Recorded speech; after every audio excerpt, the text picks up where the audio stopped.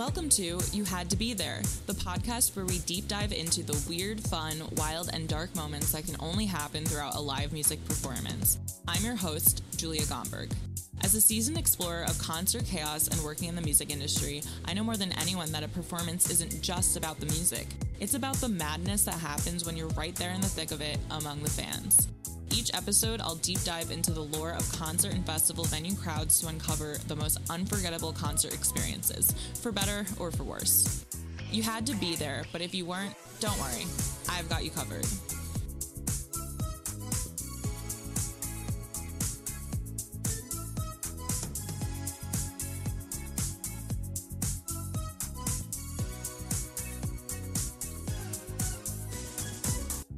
Hey listeners, thank you so much for tuning in to the first official episode of You Had to Be There. I am so excited to have you embark on this podcasting journey with me. So for those who don't know me, I am Julia, I live in Brooklyn, and I've been working in the music industry for close to a decade, and live music has always been my absolute favorite part of it. I've had the lucky opportunity to work at and attend countless concerts and music festivals, and I really don't think that I've ever left a show without a story or two to tell, and I know that so many friends and concert goers can definitely relate to that.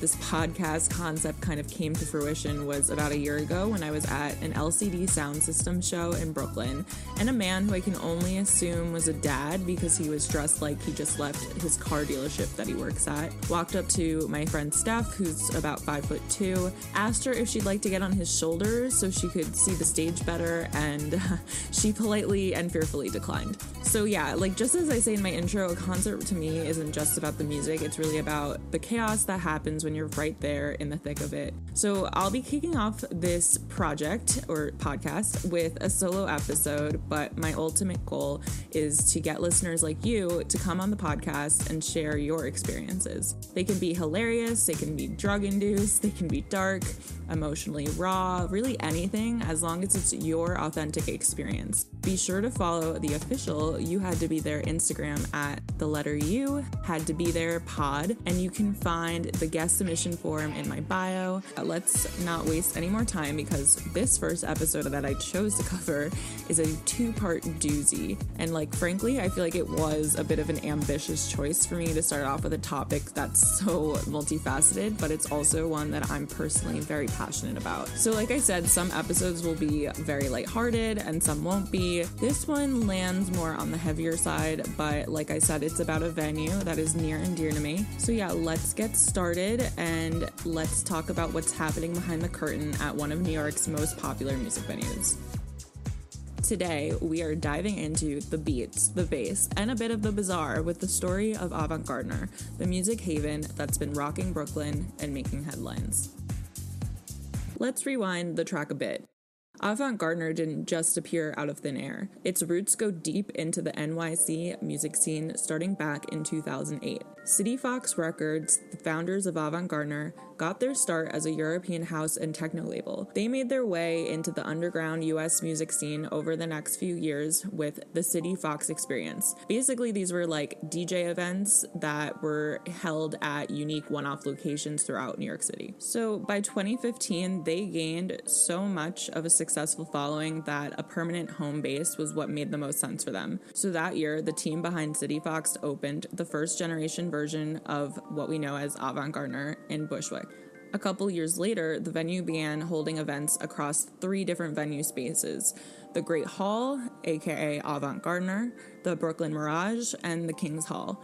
In its entirety, the venue is today the largest standing room entertainment complex in North America and Brooklyn's second largest entertainment venue, second to Barclays Center. For those who've never set foot in the venue, I know it can be slightly confusing with all these different names. Basically, all you need to know is this: Avant Gardner is the indoor portion of the venue, Brooklyn Mirage is the seasonal outdoor part of the venue, and the King's Hall is just this other indoor stage that honestly is I've seen some weird shit in there. It's just irrelevant to the story. But yeah, each space host different shows and different vibes. So after a quiet 2020, thanks to the COVID shutdown, in 2021, the third generation of the Brooklyn Mirage was revealed, introducing a brand new epic 200-foot wide, 30-foot high video wall and an impressive 6,000 person capacity, according to the Avant Gardner website. So thanks to this fancy upgrade, in 2022, Avant Gardner and the Brooklyn Mirage gained even more national attention and were named North America's Best Large Club by DJ Mag.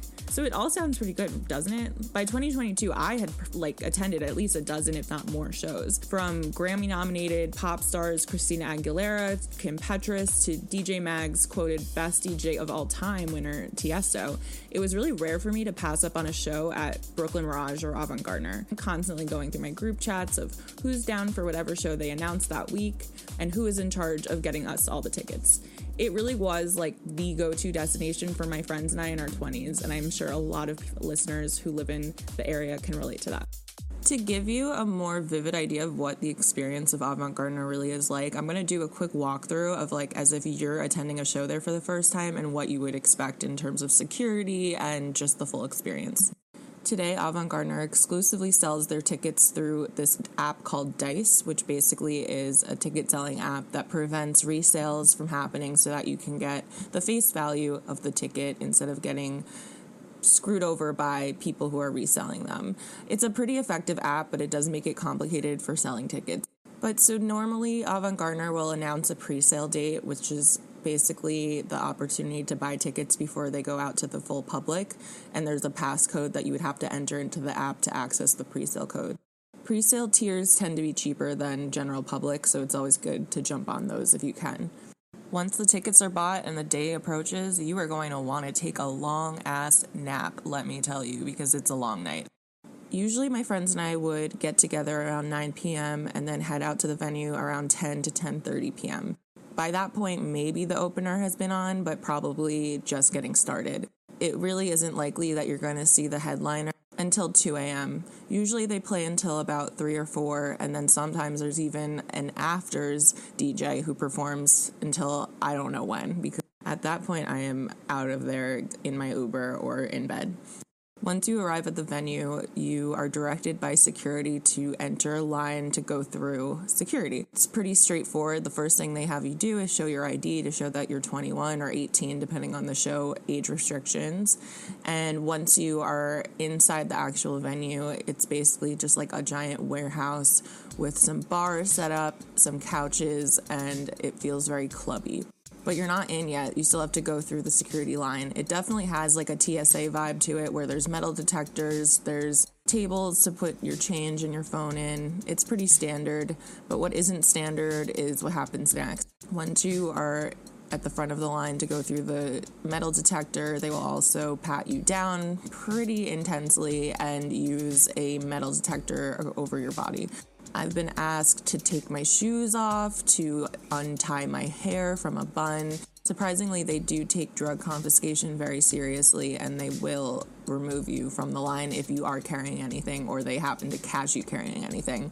And security has no problem confiscating your items. I've gotten so many random things taken away, from chapstick to chewing gum. They really don't let you get away with much. But somehow, when there's a will, there's a way, because I have seen plenty of drugs inside the venue. Finally, when you're through security successfully and all your friends made it too, hopefully, you have to go and finally scan your ticket at the front desk. Then, my friends, you're not done yet. You have to go to this kiosk area that really does feel like an airport when you're checking in. They will give you a wristband that you need to load your debit or credit card into, so that way when you're buying overpriced drinks, you can quickly just scan your wristband and don't have to deal with a credit card or cash. And I think really they just want to make it as easy as possible for you to spend money when you're drunk or inebriated. And let me tell you, the drinks really are overpriced. I'm not being dramatic. If you want a Red Bull vodka, that's literally $20 right there for you. And all jokes aside, I think that's why people do so many drugs at the venue, because everything's so overpriced if you want to drink. Now, depending if you're going to Avant Gardner or Brooklyn Mirage, you will head over to the appropriate venue and the show hopefully begins. I would say, though, it's really never a time for you to let your guard down because you're in big crowds of people. If you're with your friends, it's really easy to lose people, especially if you want to go to the bathroom. There's only a couple bathrooms that are available, and it can get pretty hectic pretty fast. The more people that show up in the venue, the more chaotic it obviously becomes, and that's why I like to get there early so I can kind of get my groundings, find a good spot, and just get a good sense of the space before things get rowdy.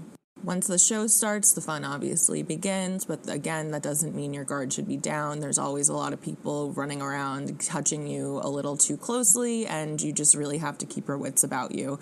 Plus, for better or for worse, security is very much on it, and they will go through the crowd looking pretty inconspicuous, but they're really just looking for people who are doing illegal drugs or vaping even and kicking them out.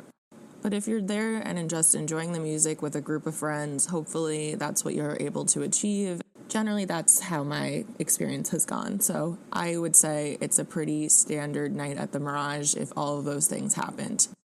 When it's time to leave, again, I like to leave a little earlier, not just because I'm old and tired, but because I like to beat the rush of ride shares and I just want to get out of the venue as quickly as possible, especially when people start wandering out of the venue and they're very inebriated and it just becomes a lot more chaotic than what I want to put up with. And it can get really chaotic. Like, you walk out and all of a sudden, where did all of the security go? Because they were up in your business the entire night, and suddenly when it's time to leave, there's really not a single person on site, maybe one or two in like the back area of the smoker section outside, but that is it. Once you leave the venue premise and you're like on the street right across from the venue, so you're like technically still there but not really, there is no monitoring of patrons whatsoever. It really is like a leave at your own risk situation. So when things started getting a little dark with Brooklyn Mirage and Avant Gardner, I really wasn't surprised because there's so much negligence once patrons leave. There's food trucks blasting electronic music, there's strobe lights, there's just so many disoriented people trying to get in cars, going to the wrong cars, there's fake cabs pulling over asking you if you want to ride to just Venmo them. It really feels like you're leaving a very busy bus station, but instead of regular passengers, everyone's fucked up. And I would be lying if I said that part of its appeal was not the recreational drugs that I partook with in my 20s, but I was always responsible, so I guess it was never really an issue for my friends and I in terms of like feeling unsafe. It really truly was always like this space for us to let loose, create memories, and really just discover new music. Things this past summer, though, suddenly seemed to take a darker turn for the venue and uncovered an even darker past. And this, my listeners, is where the story gets interesting.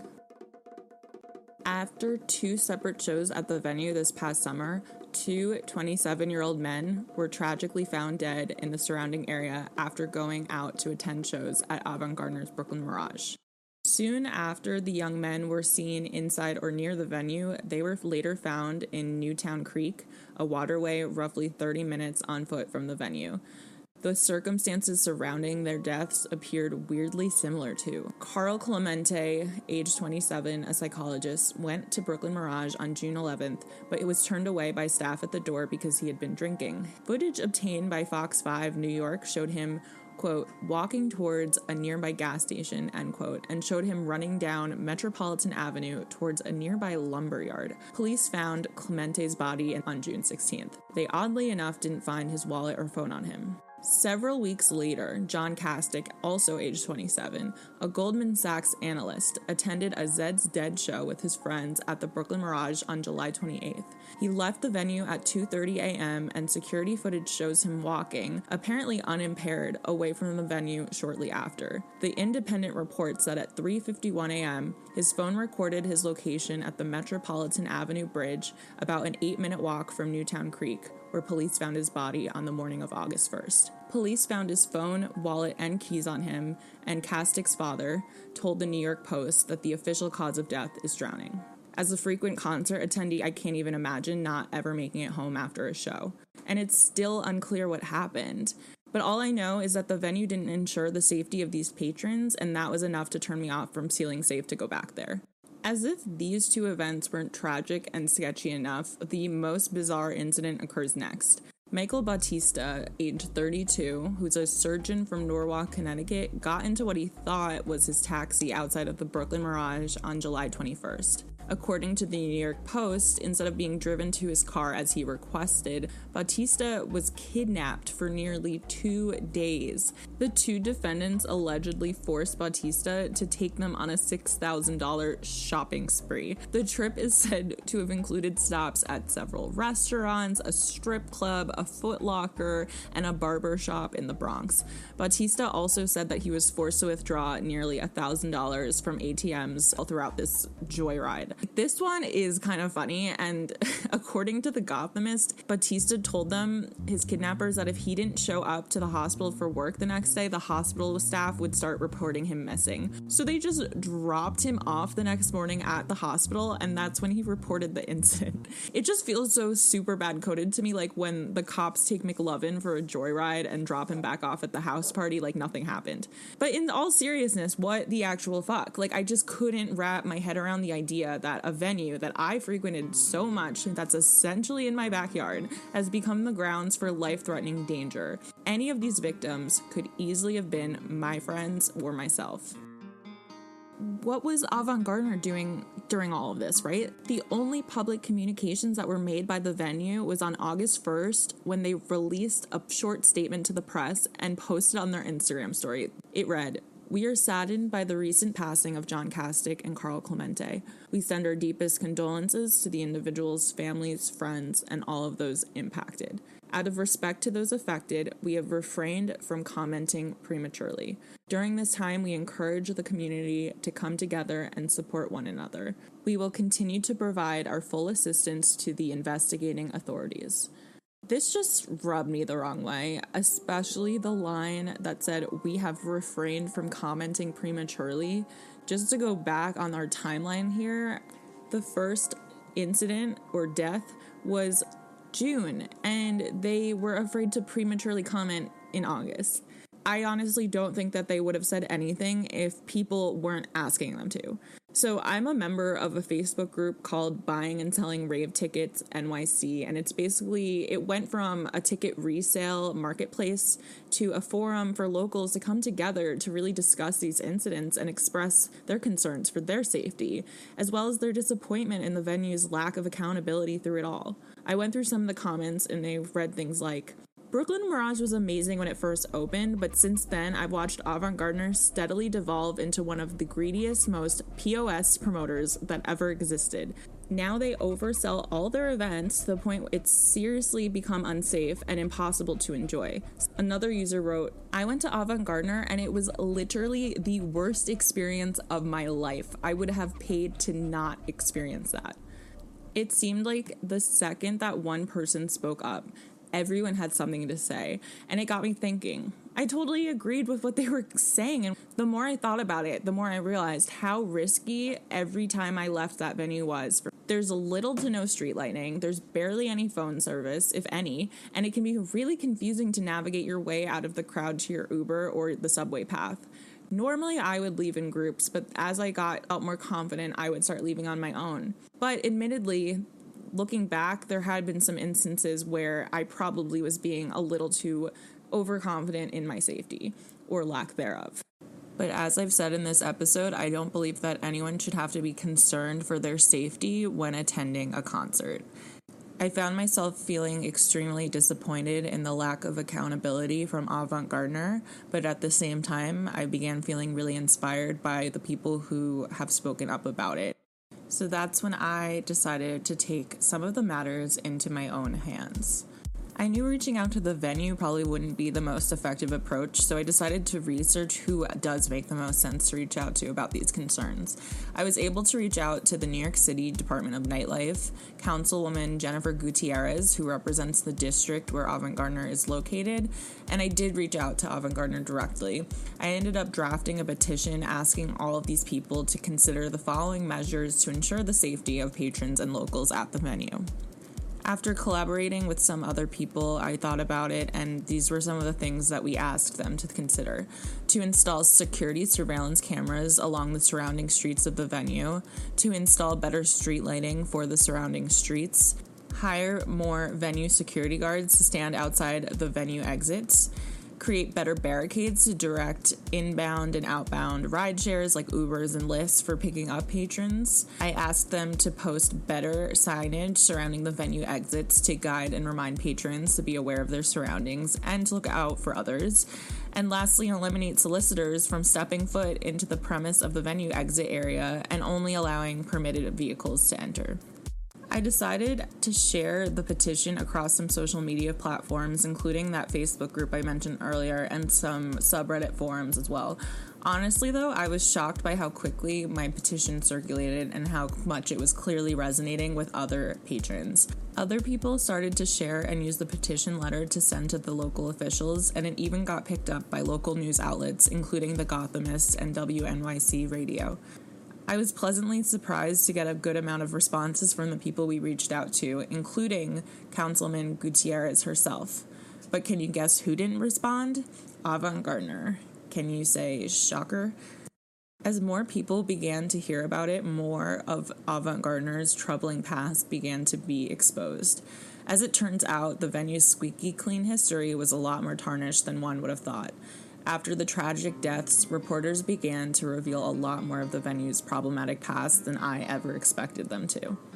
The regulator, which controls the licenses that allows bars, restaurants, and entertainment venues to sell alcohol, had raised many concerns over the years about what it called, quote, rampant drug use, end quote, at the venue, including 3 prior on-site overdose deaths. Unfortunately, this included a 41-year-old man in 2017, a 21-year-old woman in 2018, and a 23-year-old woman in 2021. Horrible.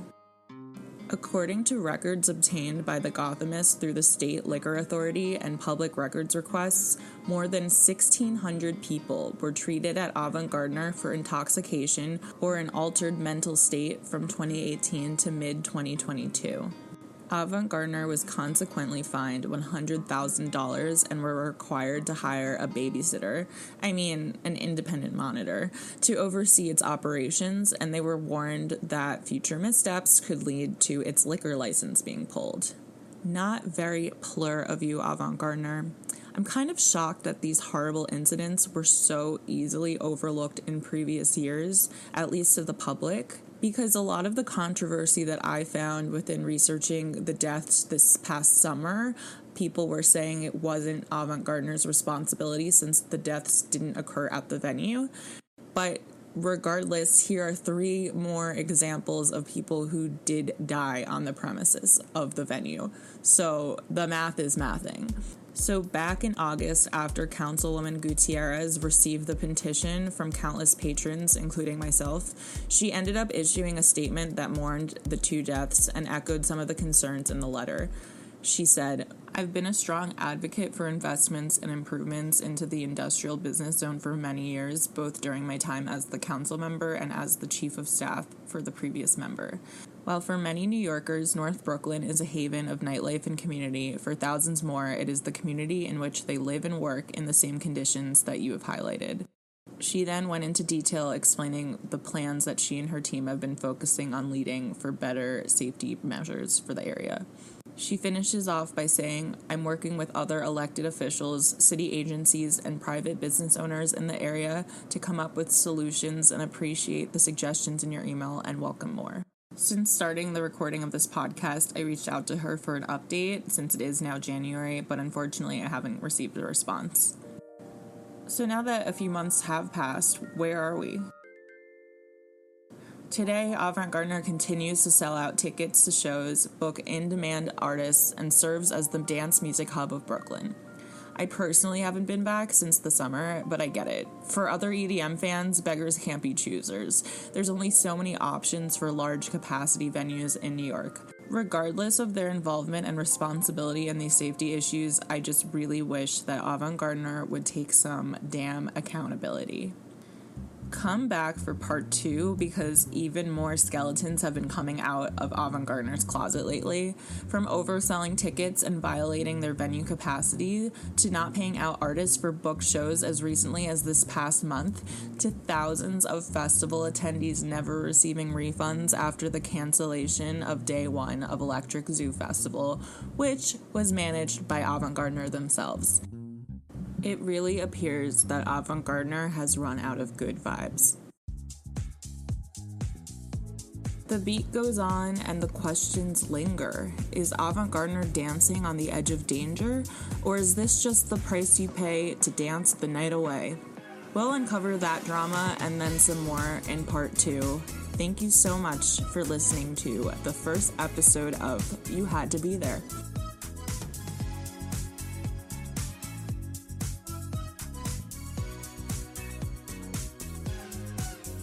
This episode of You Had to Be There was hosted by Julia Gomberg and researched and produced by Julia Gomberg as well. Come back for part 2, where we'll be interviewing a special guest and deep diving into the second part of the mystery behind Avant Gardner.